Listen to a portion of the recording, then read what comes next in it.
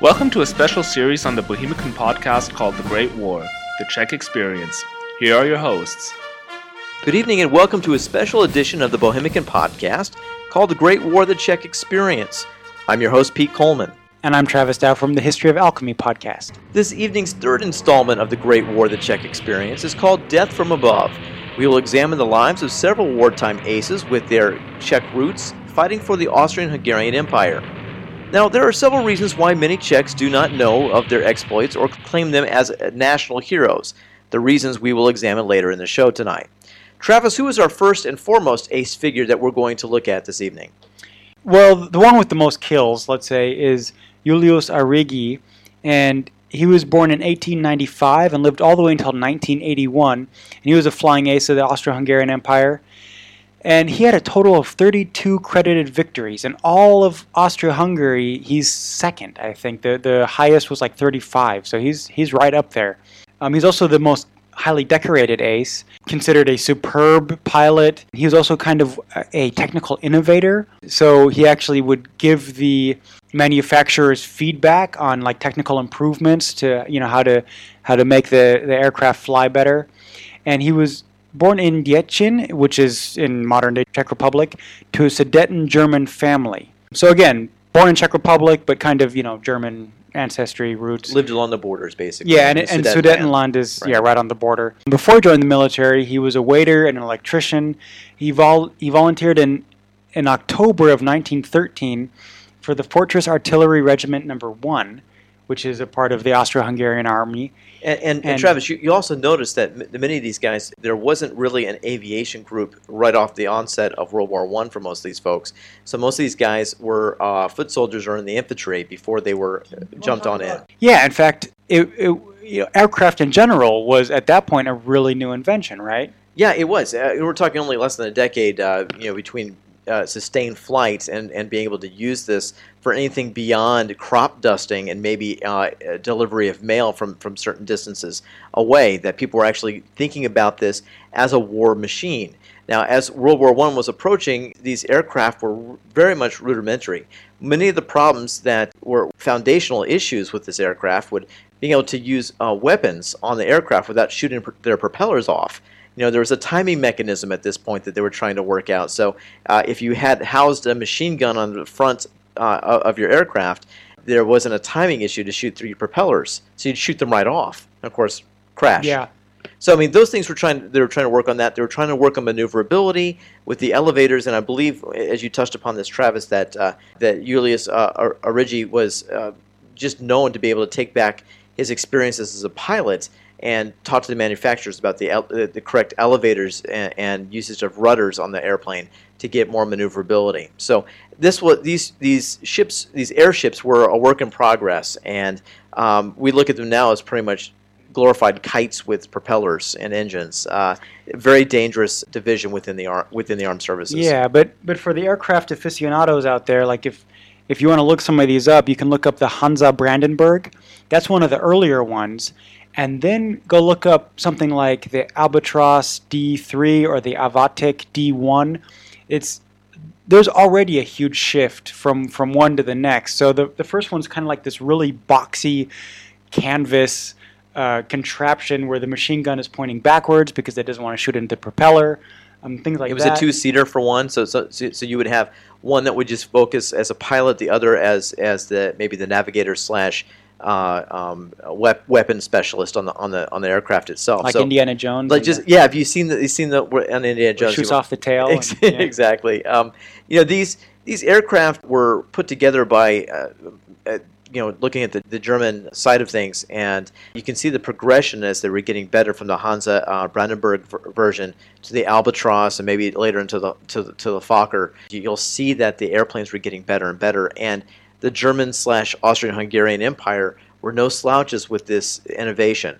As a matter of fact, the Triple Entente, you're talking about the French, the English, later on the Americans with their Sopwith Camels and their Jennies, and they had a lot of problems that weren't addressed until later in the war. The Germans seemed to be right on top of that, and I think the Austrian-Hungarian Empire and their Air Corps were taking advantage of some of that knowledge set that the Germans had. So, Travis, going back to Julius Arrighi, he really was an amazing ace, and he kept getting better and better. As we look in the beginning of World War I, Arrighi was assigned to the Flieger Company 6, based in South Dalmatia, flying the Lloyd type LS-2 and the Leutner biplane aircraft in operations against Serbia and Montenegrin forces.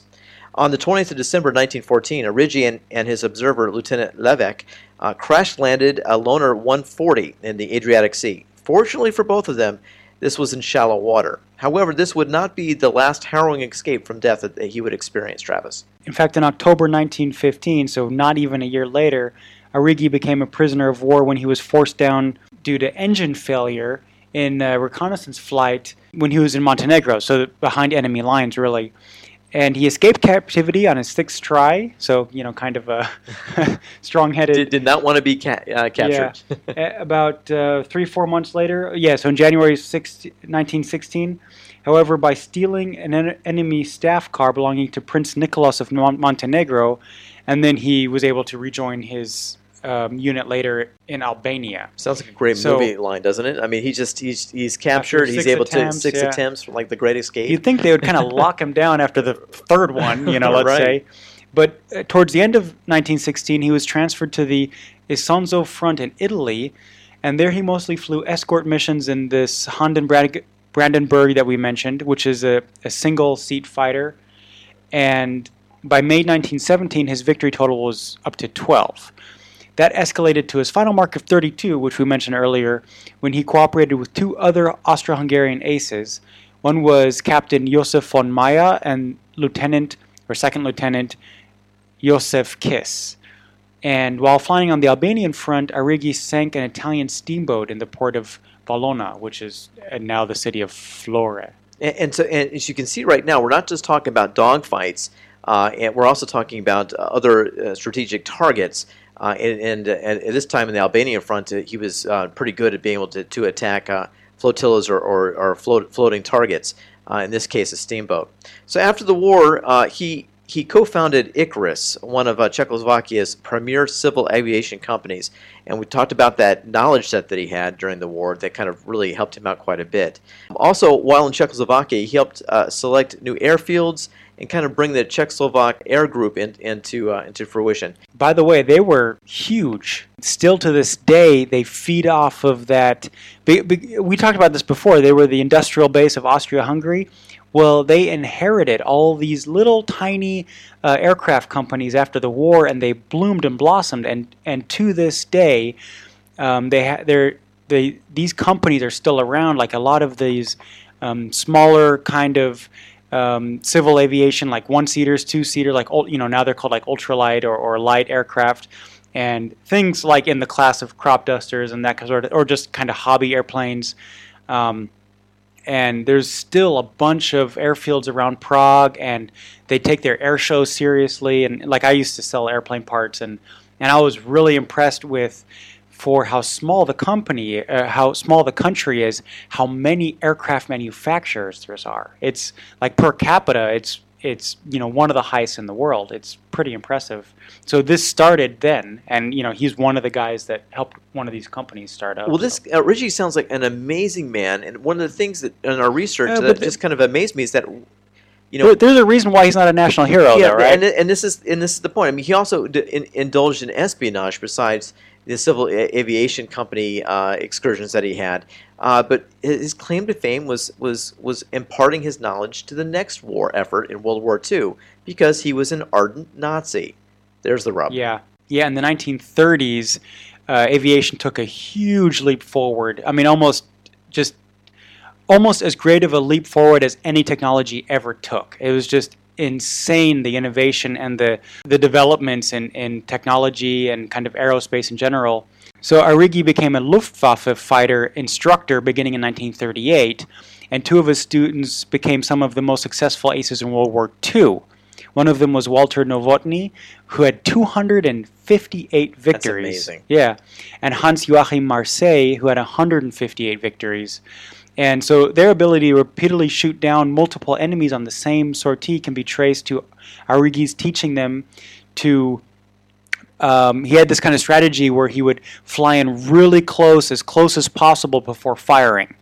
And Arrighi later noted that while both students were quietly eager, Novotny was naturally talented, but Marseille had to kind of, work at it to be as good as he was. And that says something. You're taking something, World War I strategy and air combat knowledge set, and putting it into much more advanced fighters in World War II. Well, you want to know an interesting story? In Russia, they had slightly outdated aircraft, including some from World War I. And they were slower. They were much slower. But the thing is that they were shot down mercilessly. They were absolutely no match for the top of the line German fighters, except for one group. There was a group of women pilots that they got the worst airplanes, which actually were these biplanes from World War I. And out of all the survival rate was actually the highest with them because these airplanes were so slow. But, my biplanes, like you still see them today in air shows because they do all these loops and barrel rolls and whatever.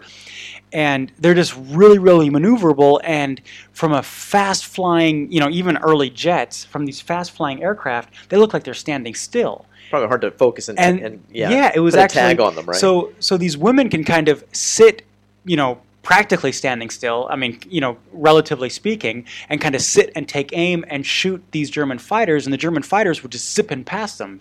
And so it wasn't a dogfight in the traditional World War II sense. So actually, some of these World War I airplanes kind of had a weird advantage on the Russian front in World War II. So that's kind of a fun story. One of the things that really kind of intrigues me, and I saw this in Washington, D.C. at the Smithsonian Air and Space Museum, and there's one picture in the World War I division it's a very simplistic picture, and it wasn't staged, but you saw the silhouettes of about 5 or 6 French, and I assume French from the helmets, French infantrymen in the trenches, all looking up as they're walking, and seeing the biplane go over their head. Mm-hmm. And it must have been just one of those moments of saying, whoa, look at that. That's still actually something you haven't seen down on the farm, right? I mean, this is a brand new sort of idea of military air weaponry that's flying. So this is a new weapon, and Arrighi was one of those to take to it. You're talking 32 kills. An amazing pilot, but why we don't really put him on a pedestal here in Czech Republic is because of his Nazi ties and later on in the war. Now, there was another pilot that really stood up that would be very close with 31 victories, and that was Paul Bilek, who was born in March of 1891 and died in 1926. He's from Silesia, which is now part of the Czech Republic. And so he was from Hoch in Silesia in Germany originally, which is now part of the Czech Republic, and was a World I fighter ace that we mentioned that had 31 victories. Paul started out on the ground as Arrighi did as an infantryman and took to his training quite well. In November of 1915, he received a commission, apparently on the battlefield, for which suggests uncommon courage and the ability of facing your enemy under fire. In May of 1916, however, he transferred to the Fliegertrupp for aviation training. His first plane was the Schuster 4. Now, Schuster 4 is a biplane, again with a back-mounted machine gun, and it was a little more boxy, as Travis was talking about the earlier designs in the war, before he was able to kind of advance further into better aircraft during his duration. On April 30th of 1917, he downed a Sopwith pup for his first victory. His victim was Royal Navy Air Service ace Flight Sub-Lieutenant John Joseph Malone. Bilek downed 3 more opposing fighters before being transferred, with the number 4 being on July 3rd, 1917. Bilek was awarded with his Iron Cross First Class. Yeah, so then he was reassigned the following day, and his new unit was the Prussian Jasta 7, commanded by Josef Jakobs.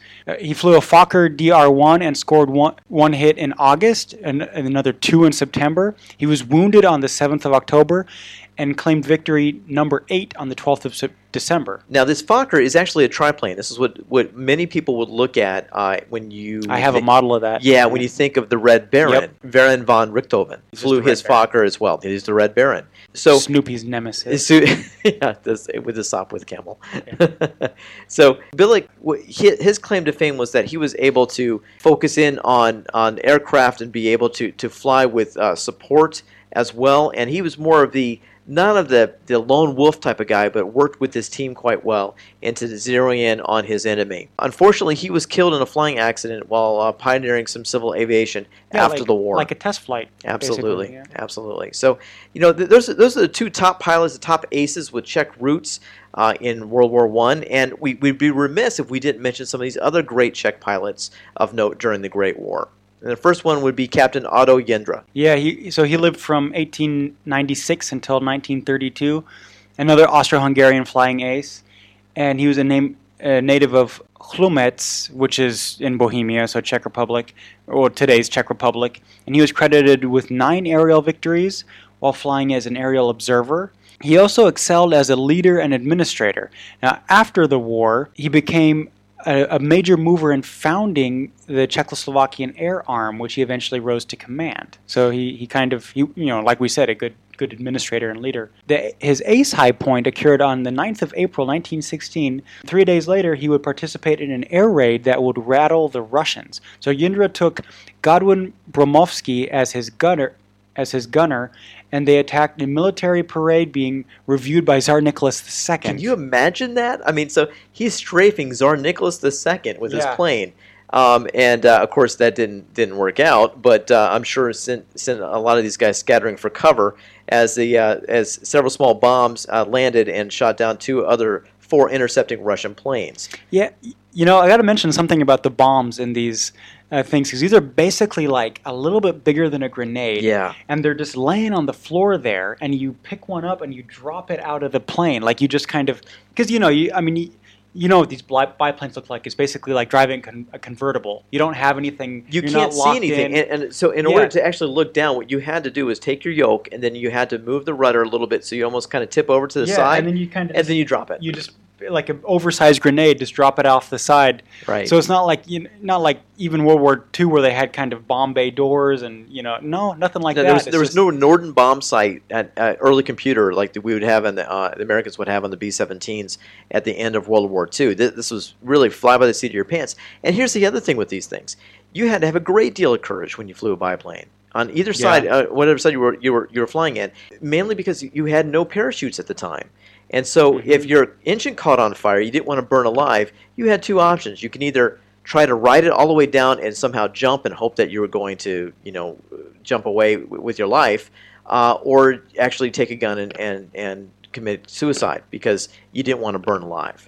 So those are your 2 options. So you talk about the great courage. You also had the camaraderie within your own group, and you had the fraternity even among your enemies.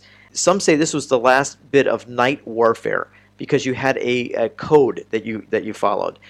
Some airmen did not actually shoot on others that were their aircraft was crippled, and they knew that they would be an easy kill. They let them go, so they would fight another day. Yeah. So it was that gentleman's agreement that you had across these lines. Things that actually did not survive in the next generation in World War II, for sure. Jindra ended up getting 9 victories, and he also won several medals, and including the Order of the Iron Crown, Military Merit Cross twice, Silver Awards of Military Merit Medal twice, the Iron Cross 2nd class. And that brings us to another ace, which is Heinrich Jindřich Kostrba. He was born in 1883 and died in 1926. He was also an Austrian-Hungarian aviator. He hailed from Prague, he was the first to score 3 victories in a single day. Talk about a good day for him. Yeah. On the 18th of February, 1916, and 3 more on the 29th of June, 1916. He went on to amass 8 aerial victories and become a squadron leader and a flying ace, the first commanding officer of the Czechoslovakian Flying Corps later after the war. Mm-hmm. As World War I ended, Kostrba helped with the Czech independence movement, overthrowing the Austrian-Hungarian government. So if you had to find a poster boy of all these guys that we're talking about, these aces, this probably would be the guy that maybe as a Czech person you might want to hang your hat with him, because he helped kind of get independence away from Austria-Hungarian Empire. Yeah, and then after the independence, he became the first commanding officer of the Czechoslovak Air Force. And on the 24th of September in 1926, he was killed in a mid-air collision. He also got a few merits. One was the Military Merit Cross 3rd class, the German Iron Cross, and he's credited with 8 victories. So basically right behind Otto Jindra, right? Travis, as we wrap up the program today with Death from Above, the Czech experience in the Great War, there are several things we can kind of grasp with this. One is that the Czechs, again, did not have their own identity, their own real forces when it came to air power. They had to jump in from the trenches into the pilot seat through the Austro-Hungarian ranks. And once that was accomplished, they were absorbed into the fighting force for the Austro-Hungarian Empire to fight against the Triple Entente. None of them really kind of gave up that flying spirit. Some of them went on to try to take their talents into training the Luftwaffe later in World War II, and some actually went into business or to create something new for the Czechoslovakian air patrol. So a lot of these guys had flying in their blood. They didn't want to give it up. Travis, if you had to kind of encapsulate what the air war meant to World War I, what would that be? Well, it was a new kind of warfare. So this was something, and the interesting thing is that it became sophisticated to a degree and like out of nothing. So in any war, especially up to that time, it was saying, okay, so you're gonna try to surprise your generals by out-marching them. Well, this just made that whole strategy obsolete overnight. So they could just pop up anywhere they wanted, miles and miles away where they expected. They could suddenly do reconnaissance. See troop movements. Better than ever before. So it's just a complete game changer. And I think just that example of mowing down Tsar Nicholas II's parade shows that. I mean, that clearly was not thought to be even remotely possible, and yet there he was. I bet they learned. Yeah, exactly. I bet they learned from that. Yeah, but that's just something like, okay, for the Tsar to come out and do an inspection like that, they must have considered that to be 100% safe. Absolutely, yeah. and they learned Right. that it wasn't. The war in the air was one of skill and constant peril. These men mastered the machine and the tactics to become aces in their own right, and in several instances led their knowledge to the German aces of the following war. So the Czechs, in one sense, have definitely left their stamp on this mark of the war. We want to thank you for listening to this evening and to our Great War episode, Death from Above. We will continue with this special program on World War I from a Czech perspective next time on the Bohemican Podcast. Until then, have a good evening. Thanks very much. You have been listening to The Great War, the Czech Experience, brought to you by the Bohemican Podcast. For more information on this special series, please go to bohemican.com. Thank you for listening.